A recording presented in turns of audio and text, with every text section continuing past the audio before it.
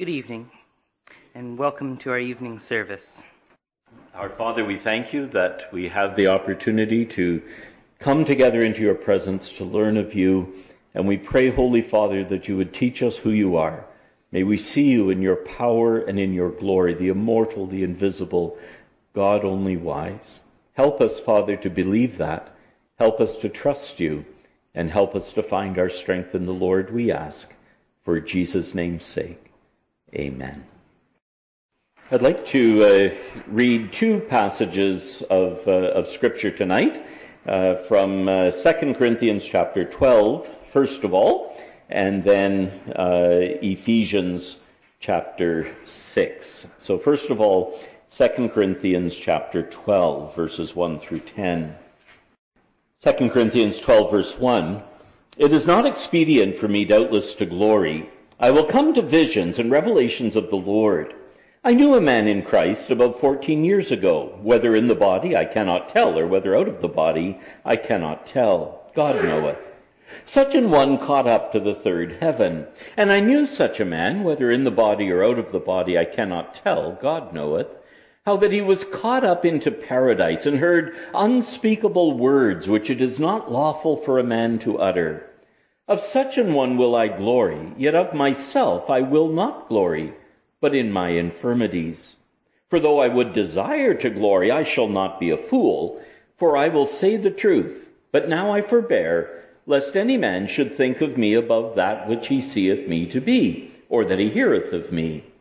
And lest I should be exalted above measure through the abundance of the revelations, there was given to me a thorn in the flesh, the messenger of Satan, to buffet me, lest I should be exalted above measure. For this thing I besought the Lord thrice, that it might depart from me. And he said unto me, My grace is sufficient for thee, for my strength is made perfect in weakness. Most gladly, therefore, will I rather glory in my infirmities, that the power of Christ may rest upon me. Therefore I take pleasure in infirmities and reproaches and necessities and persecutions, in distresses for Christ's sake. For when I am weak, then am I strong." And then Ephesians chapter 6, verses 10 through 20.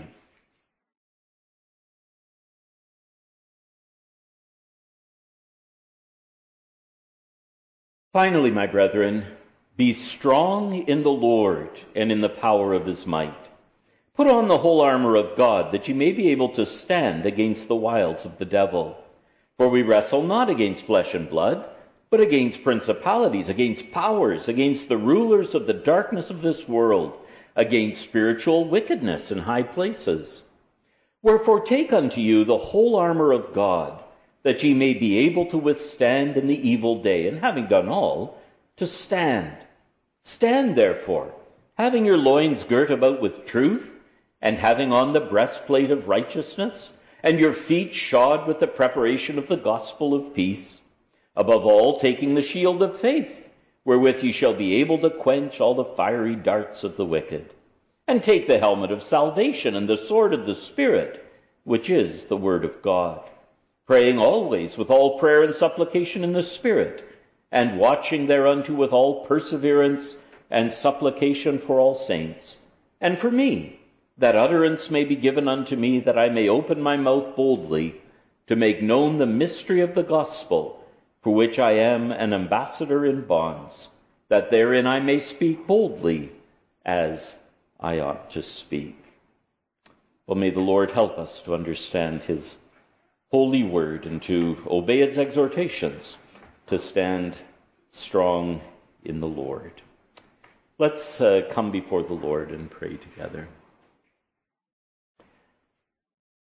Our Father, we praise you that you are the God who directs all things according to the counsel of your will. We praise you, Lord God, that you are the God of all wisdom, that you know what is right and good. We thank you, Holy Father, for your power, that you are able to do those things that are right and good. We thank you, Lord, for your kindness and your goodness and your grace and your love towards us. Even while we were still sinners, Christ died for us, and we praise you for that. We thank you, Holy Father, that you make yourself known, that you are a patient God, loving, but holy and just. O Lord our God, we thank you that we can call upon your name. We pray, Holy Father, that you would come near to us, and that in all of the glory of our God, you would strengthen us as you have promised, that you would stand with us as we pass through trials of many kinds, that the outcome would be that our faith would be made strong and our joy would be made complete. O Holy Father, have mercy on us. Strengthen and help us that we would walk worthy of our calling. And we ask, Lord God, that in everything Jesus Christ would be exalted. We thank you that you made yourself known in him. As John wrote, we beheld his glory, the glories of the only begotten of the Father, full of grace and truth. Thank you that we see the glory of God in the face of Jesus Christ. And Lord our God, we cry out to you to show us more. But, O Lord our God, we ask that you would help us to apply these things so that our faith would be made evident as we live out our lives for you, even in the midst of a crooked and perverse generation, even in the midst of trials of many kinds. Help us to keep our eyes on Jesus, the author and finisher of our faith. Lord our God, we want to pray particularly for Iris and Rael and their family, for Avis.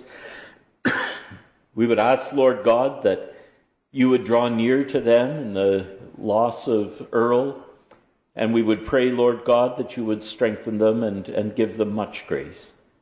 Lord our God, we pray for the details that will be occupying them for these next few days, and then for the journey back home. We pray that you would be with them, keep them through all of these things. We would pray for Andrew and Cheryl and Anita Joy and their family. We pray, Lord God, that you would draw near and give them comfort and consolation. And we thank you, Lord God, for their trust in you, and pray, Lord God, that you would draw especially close to them throughout all of these times. And when there are the difficulties and the challenges, and when there are the good times and the encouragements, we pray that in everything your name would be exalted. O Lord our God, we pray that you would draw near. Meet every need that they have, we pray. And we ask, Lord God, your grace upon them and the family. We would pray, Lord God, that you would continue to strengthen those who are serving, often in difficult places in this world, to bring the gospel of Jesus Christ to those who haven't heard it. Just as the Lord Jesus came into the world to seek and to save that which was lost, may we as your church go out into all the world and preach the gospel. We ask, Holy Father, that you would richly bless your word. Use it powerfully, transformingly, to redeem those who are lost. O Holy Father, have mercy, we pray, upon a sinful, fallen world. And we ask, Lord God, that the message of Jesus Christ would be proclaimed with power. Lord our God, thank you for the time we can spend together this evening around your word. We pray that you would help us to draw out from it some practical themes and applications that would help us stand strong in the Lord.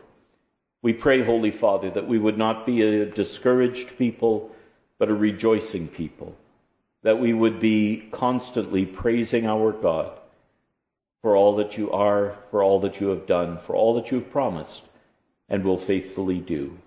Help us, Lord God, again, as we have said before, to give to the Lord the glory due unto his name. Help us to worship, to come into your courts, to praise your name. So, Lord, have mercy upon us, we ask. Continue to meet with us tonight and use your word powerfully and effectively in our lives as you see fit. Feed us, change us, convict us, instruct us. O Lord our God, we wait on you. Help us, we pray, for Jesus' name's sake. Amen. Let's ask the Lord's help as we come to his word. Let's pray together. Holy Father, we thank you that you are the God who knows us. You know what we need. You know what is good for us. And because the Lord Jesus Christ came here and dwelt among us and was tempted in every way like as we are, yet without sin, you know, O Lord, the weaknesses we have. You know our frame, that we are dust. And we thank you, Lord God, that you have prepared this plan of salvation for people like us. Thank you, Lord God, that you know these things and that you are wise, right, and good in the exercise of them. And we ask, Lord God, that you would help us to give you praise and glory. So direct our thoughts, we ask, for Jesus' name's sake. Amen.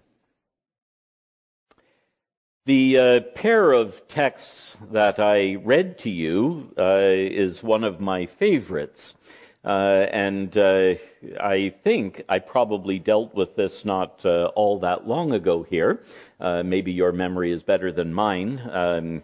My filing system is not improved, and so I couldn't check it out without a great deal of effort. And I decided it wasn't worth it. I was going to speak on it anyway. That's the advantage of being a guest speaker, right? You don't have to worry about what they spoke about last week. You just carry on. But what I particularly wanted to think about was the applications of this.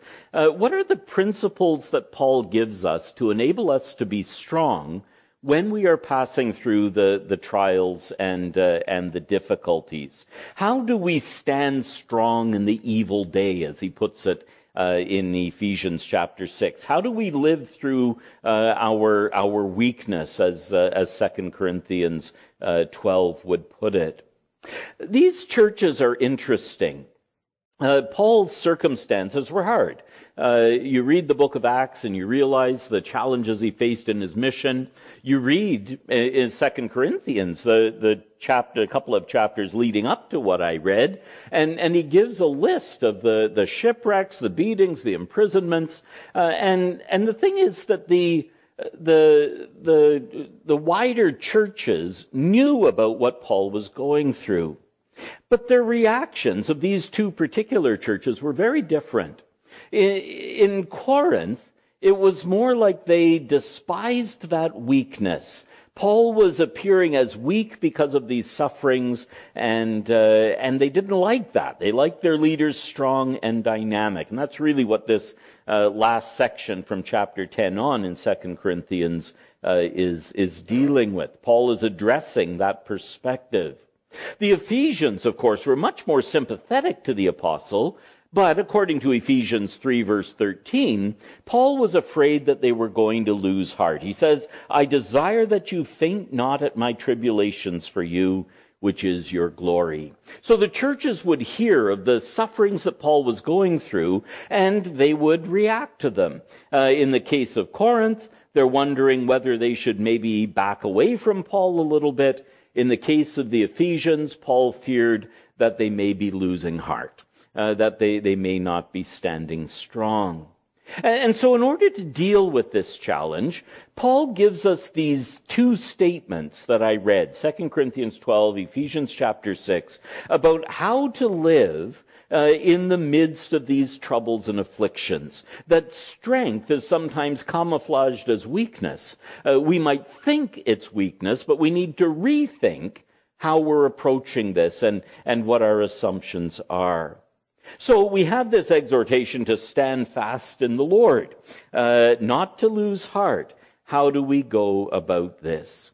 I want to start by giving the teaching on weakness. That's a little bit more grand-sounding title than what I'm actually going to do. But basically, just look at the context of those two passages. That's what I want to do here. But the main thing I wanted to emphasize is the second main point, where we think about 6 principles that we can put into practice as we work this out. So first of all, the text in 2 Corinthians chapter 12, verses 7 to 10. 1 Corinthians dealt with the challenge of a people who were proud of their wisdom. They thought they had things figured out, and they were a church of spiritual vitality. And although that may have partly been their inability to understand what true spiritual vitality was, Paul is complimentary towards the church, and it seems that at least some of it was quite genuine, and Paul was pleased to see it. Nevertheless, because of this pride that was creeping in, a couple of bad tendencies had grown in the church. One is that they started to follow strong leaders, and then they started to debate who the strong leader is. Peter is stronger than Paul, or I follow Apollos, and so on. And so it was fracturing the church, in fact, because they were looking for that leader that they could hold up above the others. And Paul goes on to explain that that's not how it works in the church. Our foundation is Christ. We build upon that. Paul, Apollos, Peter, they're servants Christ gives to the church for your benefit. But it's Christ. He's the foundation. We stand on him.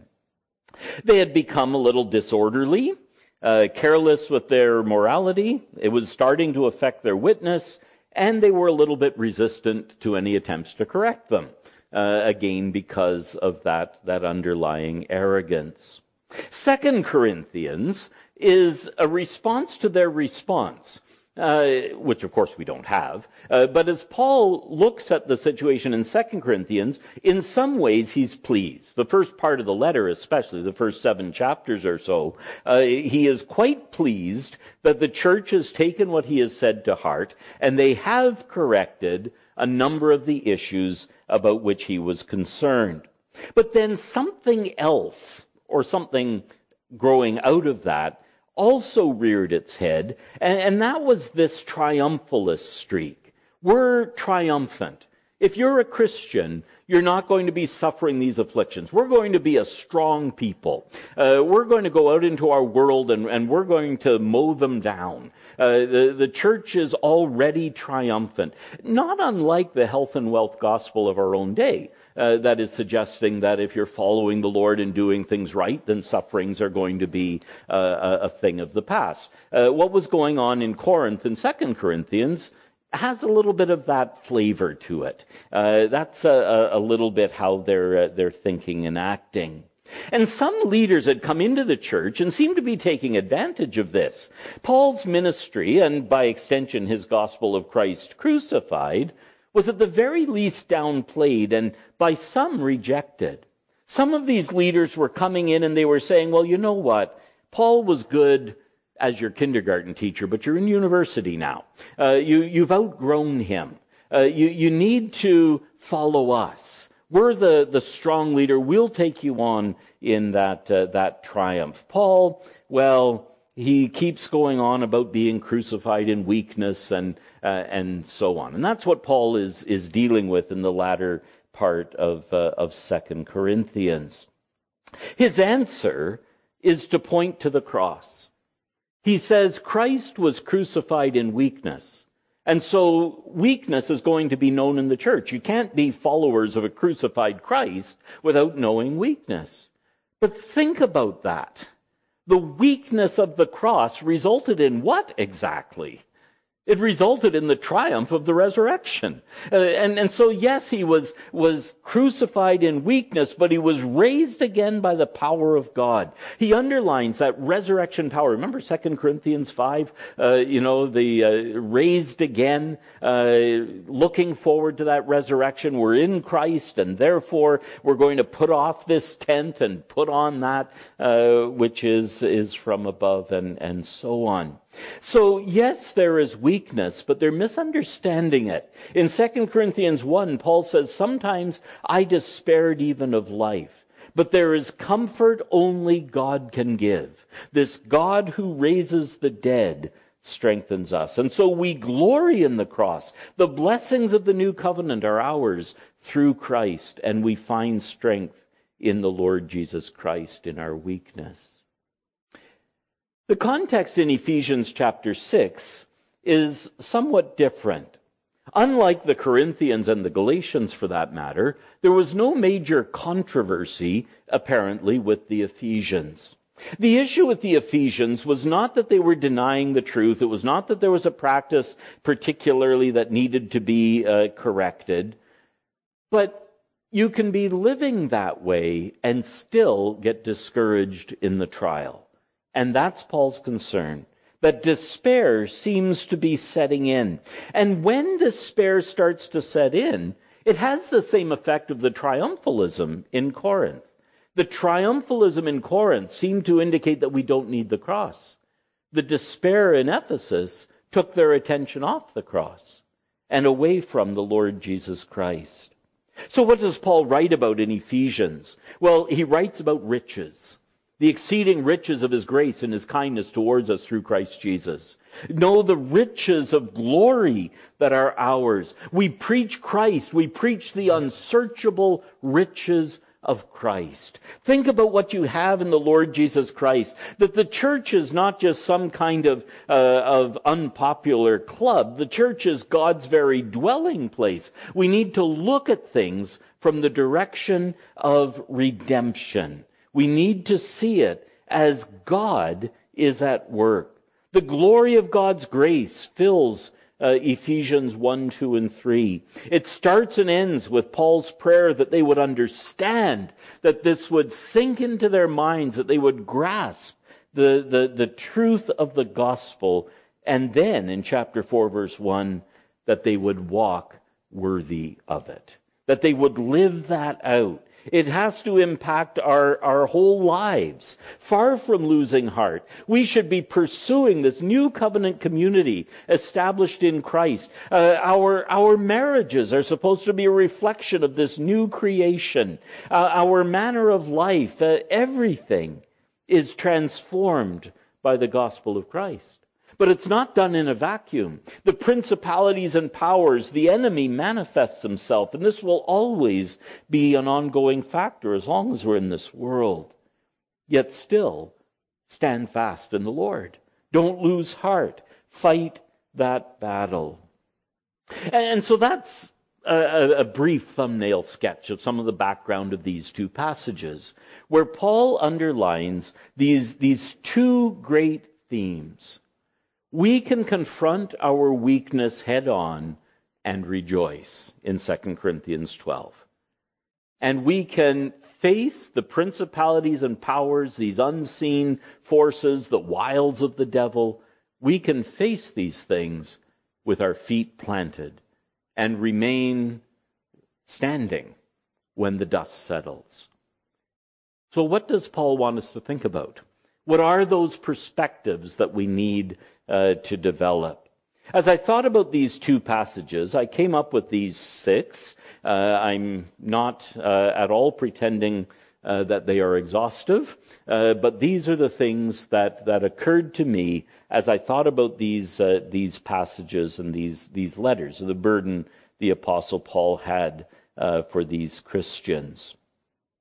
The first principle that I wanted to underline is that we need to admit our personal weakness. You see how Paul approaches this in 2 Corinthians 12. Now, because of that background I just gave you, that explains why he approaches it like this.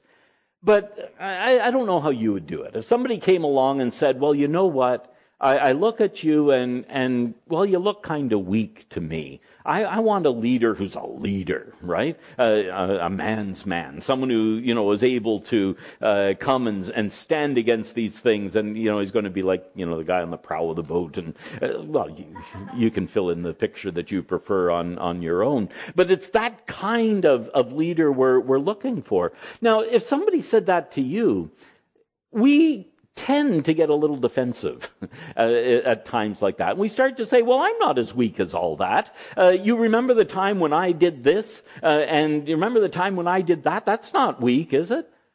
You know what Paul does? He starts to say, you say I'm weak? I'm weaker than you've ever imagined. Let me start to list my weakness. And he tells them how he was let down in a basket over the wall in Damascus, and how he was shipwrecked so many times, and how he was stoned and left for dead. And then he has the audacity to say, I will glory in my infirmities. I will glory in my infirmities.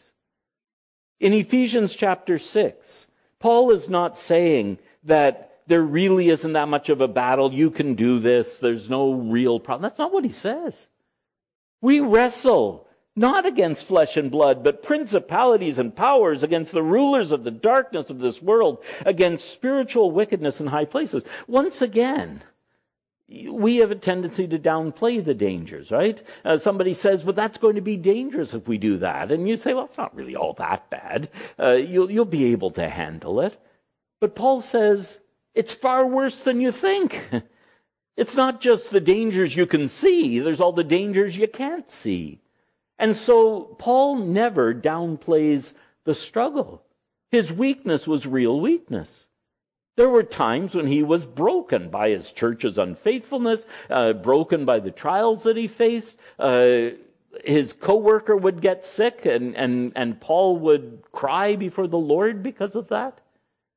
I don't know what your vision of Paul is, but that's the vision he paints in his letters. He knew his weakness, and he knew what the church was going to face. The Lord Jesus himself prepared us for that.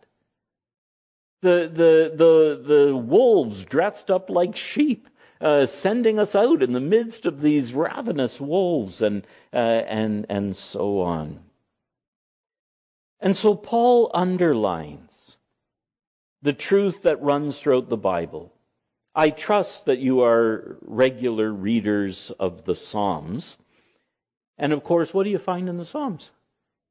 I am poor and needy. How long, O Lord? The psalmist is always crying out to God, recognizing the difficulties. We follow a crucified Lord. We were reminded in Sunday school this morning of the ending of Romans chapter 8. We loved the verse that nothing will separate us from the love of God, which is in Jesus Christ our Lord. And we ought to love that verse. What a glorious text it is. But what are the verses that precede it? Well, everything that's trying to separate us from the love of God in Christ. Yeah, nothing can do it. But everything's going to try. We're going to be under that onslaught. We admit the problem. I alluded to Psalm 103 earlier. He knows our frame. He knows we are dust. I mean, he made us. He's aware of this. It's the realism of the Bible that helps us use it in the midst of the trial.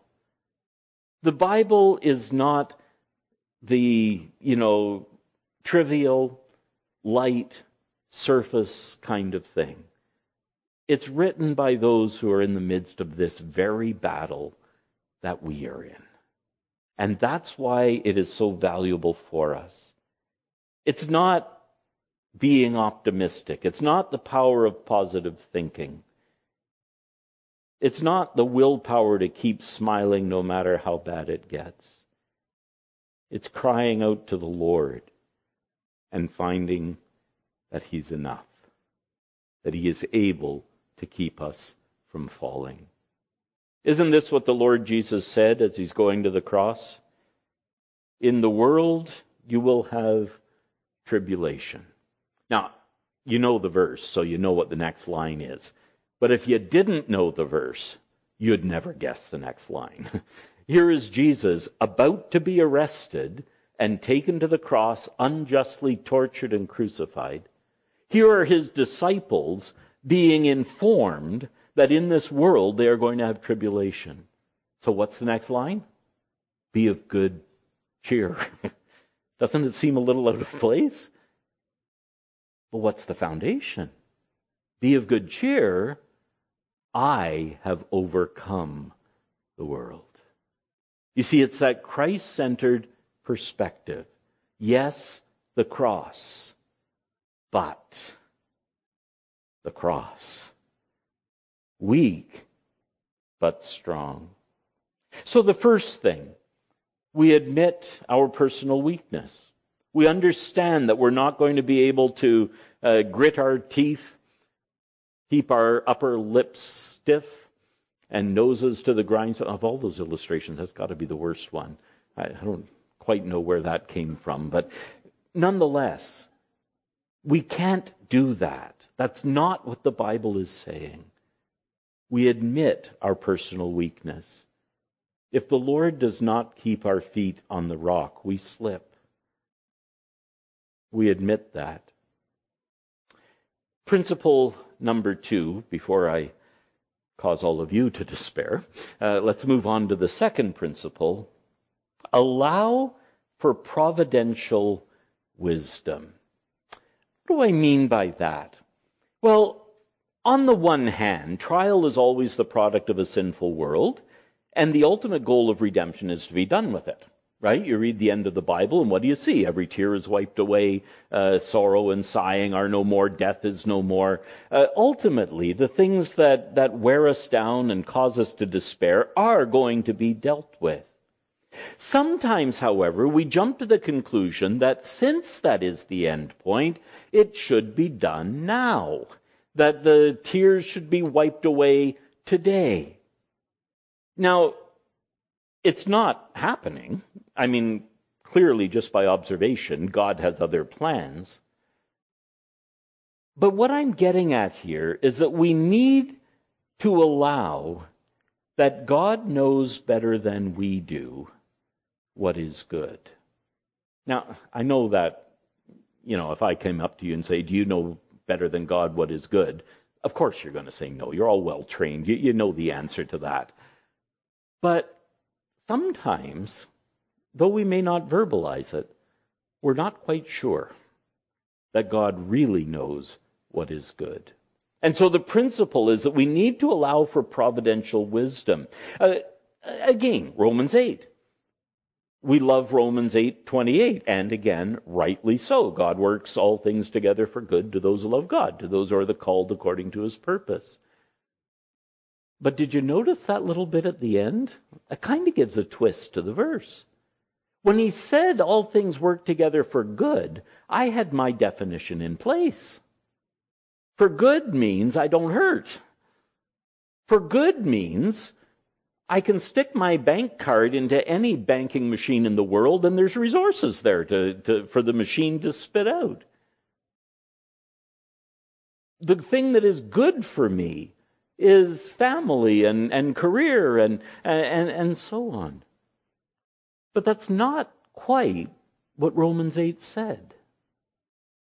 God works all things together for good according to his purpose.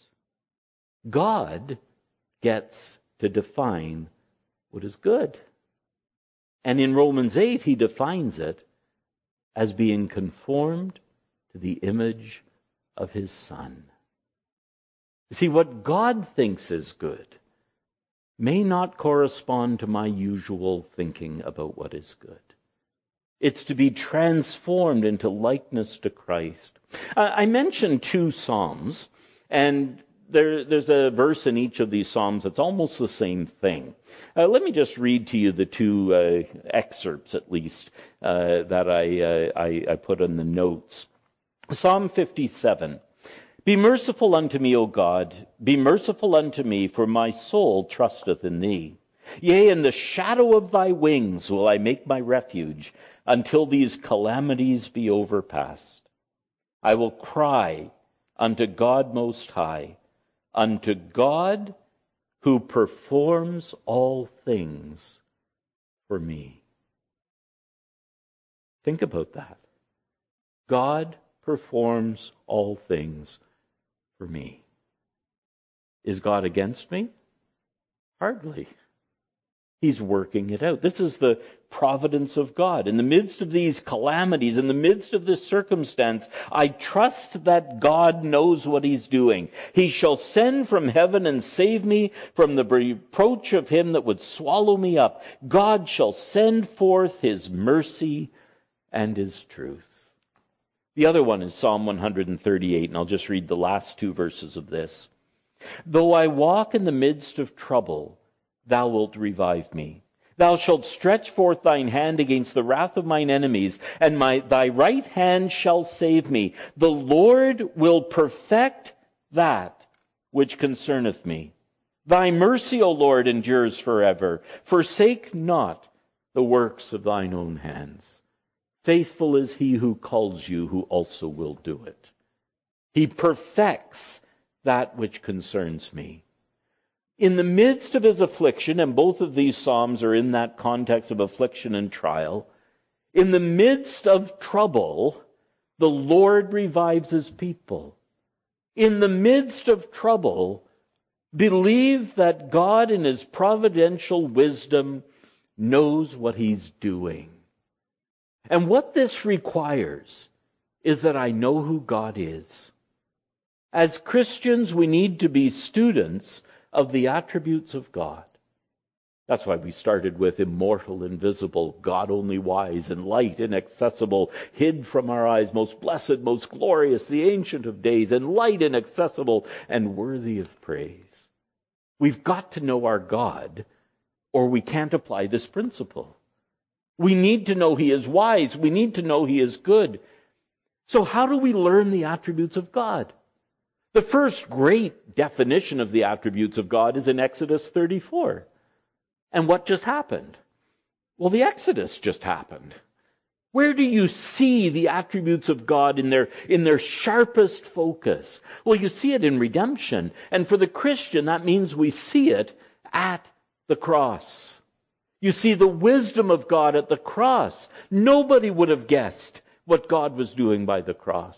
You see the power of God, who is able to redeem from all iniquity, blood that cleanses completely, resurrection power that demonstrates life. I am the resurrection and the life, Jesus will declare on the basis of that.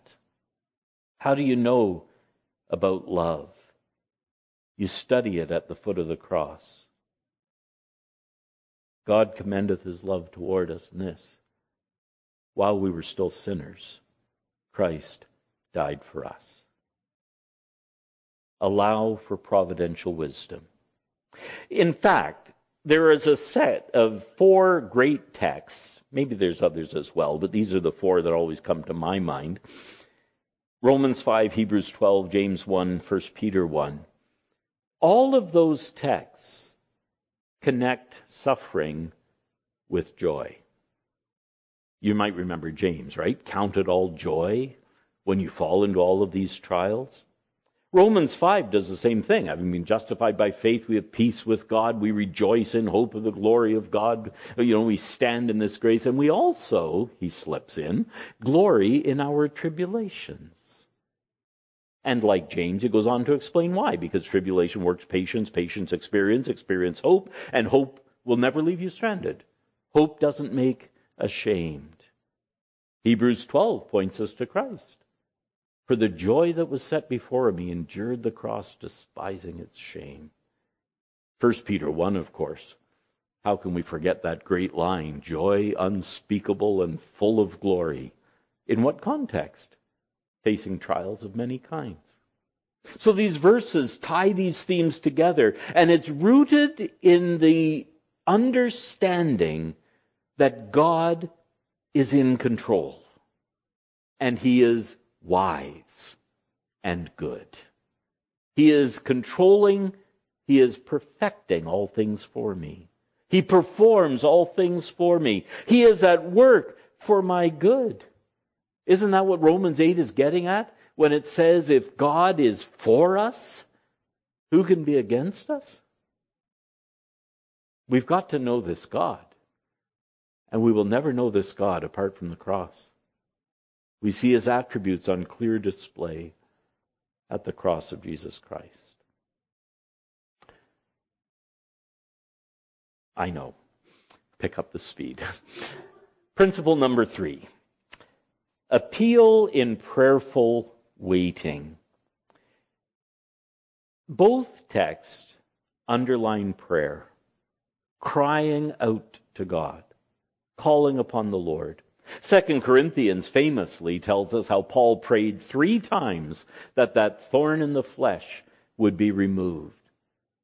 And God said no.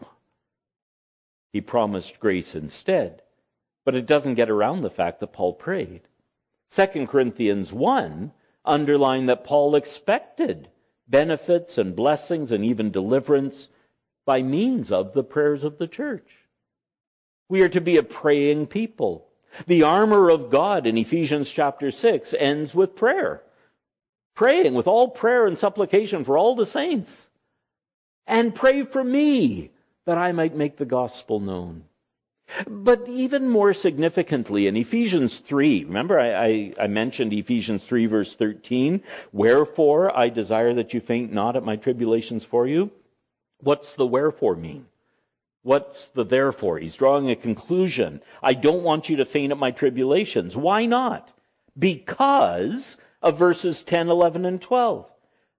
Under the principalities and powers in heavenly places, God intended to be made known by the church the manifold wisdom of God, according to the eternal purpose which he purposed in Christ Jesus our Lord. This is astounding stuff in Ephesians. What Paul wants us to see is this eternal plan of God, that we are part of that.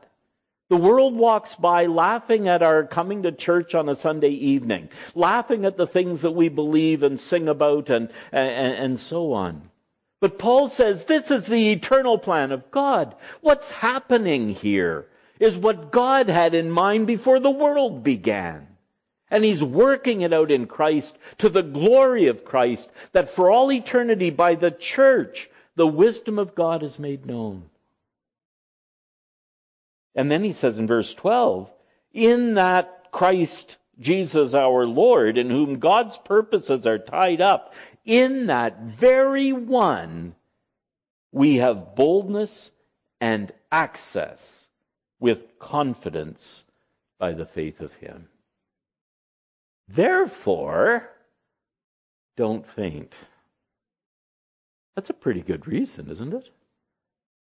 The God who made us is the God who plans for us and the God who's carrying it out in Christ. And at what point is he going to forget about his plan? Well, never, of course. At what point is he going to change his mind? Never. Because it's about the glory of his Son. This is wrapped up in the Lord Jesus Christ. And so cry out to him. You have boldness and access. You are reconciled to God by the cross, he says in chapter 2. We have access by the Spirit to the Father through Jesus Christ, the triune God. Here's our prayers. The believer is not expected to form a theological principle of suffering and then grit his teeth until it's over. He is expected to be walking into the throne room of God, crying out to God and making his requests known to him. We have a great high priest who knows the sufferings we face. Thank God for Isaiah 40. Those who wait on the Lord renew their strength. Wait on the Lord. The God before whom all the nations are a little bit of dust on the scale that you don't even bother to brush off because it makes no difference. The drop in the bucket that's so tiny that you still say the bucket's empty. That's what the nations are to God. So wait on the Lord. This is the God to whom we have access. The fourth principle, acknowledge his powerful working. And what I mean by that is recognize that God is already at work. What Paul is talking about in this purpose of God is already underway. Christ has already come. The cross and the resurrection are behind us now. The purpose is well underway and speeding towards its glorious conclusion. And so when you look at the troubles that you're in and you fall into the trap of thinking God is not working in your case because he's not answering the specific trial in the way that you particularly think he should, he says, go look at the cross. The purpose and plan of God is well underway, and he's accomplishing it. Recognize that God is already powerfully at work. This is the prayer of the apostle in Ephesians chapter 1. Ever since I heard of your faith, I do not stop giving thanks for you, praying for you. What? That the God of our Lord Jesus Christ, the Father of glory, may give unto you the spirit of wisdom and revelation in the knowledge of him. That's a long way of saying you've got to understand the gospel. You've got to grasp what God is doing here and understand not what the world thinks you are, but what Christ says you are, what Christ makes you to be. The eyes of your understanding being enlightened, that you may know three things: the hope of his calling, the riches of the glory of his inheritance in the saints, and verse 19 particularly, what is the exceeding greatness of his power toward us who believe. And how can we describe that power? According to the working of his mighty power, which he wrought in Christ when he raised him from the dead. God is already at work. God's power is already on display. Paul wants us to shape our understanding and our endurance of trial by the cross and resurrection. That's what he's getting at when he says, when I am weak, then am I strong. Then I am allowing for God's providential wisdom. Then I am prayerfully waiting on the Lord, and I acknowledge his powerful working. And when the dust settles, look at that. I was strong. You thought I was weak. I despaired even of life. But look, here I am, by the grace of God. It doesn't fail. Fifth principle, acquire proven weaponry. Obviously, Ephesians chapter 6. We've often talked about this passage. And the thing about it, of course, is that phrase, the armor of God. Now, on the surface, the armor of God can simply mean it's the armor that comes from God. And that's true enough. But in Isaiah 59, God puts on the armor. This is where the language comes from that Paul is using here. It's God who straps on his breastplate of righteousness. God sees his people with nobody to help, no mediator, no one to stand up for his people. So God does it. He goes to his armory and he pulls out the things that he needs in order to conquer the enemy and establish his people and justify them. And so when Paul says, put on the whole armor of God, he doesn't just mean the armor that God has provided for you.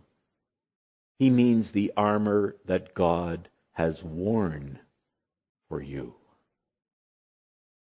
This is the foundation of our salvation. God used it to work out our redemption. It's proven in battle. God bears his arm. The Old Testament promises are trustworthy. No enemy can stand before this God. Remember Exodus 15 as Israel stands on the far side of the Red Sea? The enemy has been cast into the sea. The Lord is a warrior. The Lord is our Redeemer. One of my favorite passages, maybe that's not a right way to put it, but one of the most moving passages on this theme, to my mind, is Psalm 18. This is where David is summarizing his life. It's also found at the end of 2 Samuel. But he says, the Lord is my rock. And he goes on to describe God for 2 or 3 verses. And then for 2 or 3 verses, he explains the trouble he was in and how he cried out to God to help. And then there's a description of God on the move. Heaven is torn open because God is coming down. And the world is shattered because David prayed and God came to his aid. Recognize that he's working. These weapons, they're proven weapons. He won't abandon us now. God is for us. No one can be against us. Christ is our Redeemer, our intercessor. Will the battle rage for a while longer? Yes. Yes, it will. But never think the outcome is in doubt. Put on the armor and stand in the evil day. And then our last principle. Affirm a persistent watch, which is an alliterative way of saying, well, do it. Stand. Work out these principles. Think about this. Think carefully about what you are in Christ. Think carefully about who Christ is. Think about the attributes of this God. Go over this again and again in your mind. Learn that He is wise. That's why we have all of these accounts in the Scriptures. So we'll learn who God is. It's not just that we'd get so excited about Joseph and his dreams. It's so that we'll learn the providence of God. Look at what Joseph went through. And how did it come out? That's what we're supposed to see. God knew the situation and God used the situation. Did it mean Joseph had to stay in jail for a couple of years unjustly? Yeah, it did mean that. But in the providential wisdom of God, look at what we learn because of it. Look at what God did. And Joseph can get to the end of his life and tell his brothers, you meant it for evil, but God meant it for good, to save many people alive. By the cross, He saves many. Paul says to the Corinthians, you despise weakness? I glory in it. Christ was crucified in weakness, and that saved me. I will glory in my weakness, because then I'm strong.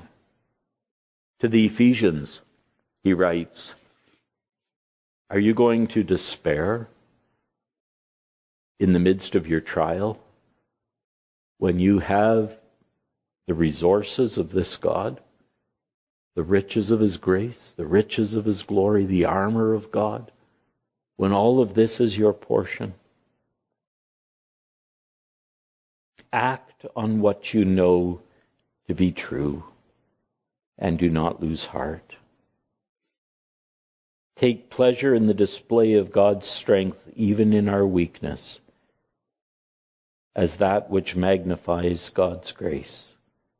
It's not by our power we stand, not by our resources. It was never designed to be. It's in Christ alone. It'll remain true for every Christian for all time. When we are weak, then are we strong.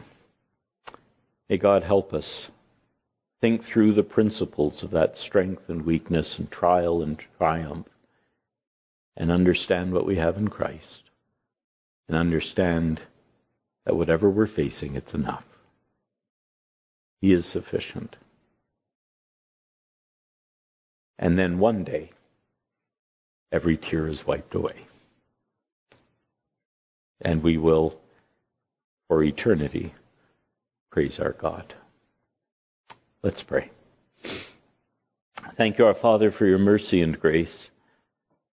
Thank you, Lord God, that you know what we need. And thank you, Lord God, for the way that you have shown it in the Lord Jesus Christ. Father, the Apostle Paul prayed that the Ephesians would understand. That's now our prayer. Please, Lord, in the midst of our trial and affliction, help us understand what we have in Christ. Help us understand the riches of the glory of His inheritance. Help us understand the exceeding greatness of His power, that power that raised Christ from the dead. Help us to understand that if God is for us, no one can be against us, and that nothing will separate us from the love of God in Christ Jesus our Lord. Help us to know that He is wise and good and just and powerful and holy and loving. O Lord, may we know our God. May we increase in the knowledge of God. And may we be strengthened with His might because of it. Help us, Lord, for Jesus' name's sake. Amen.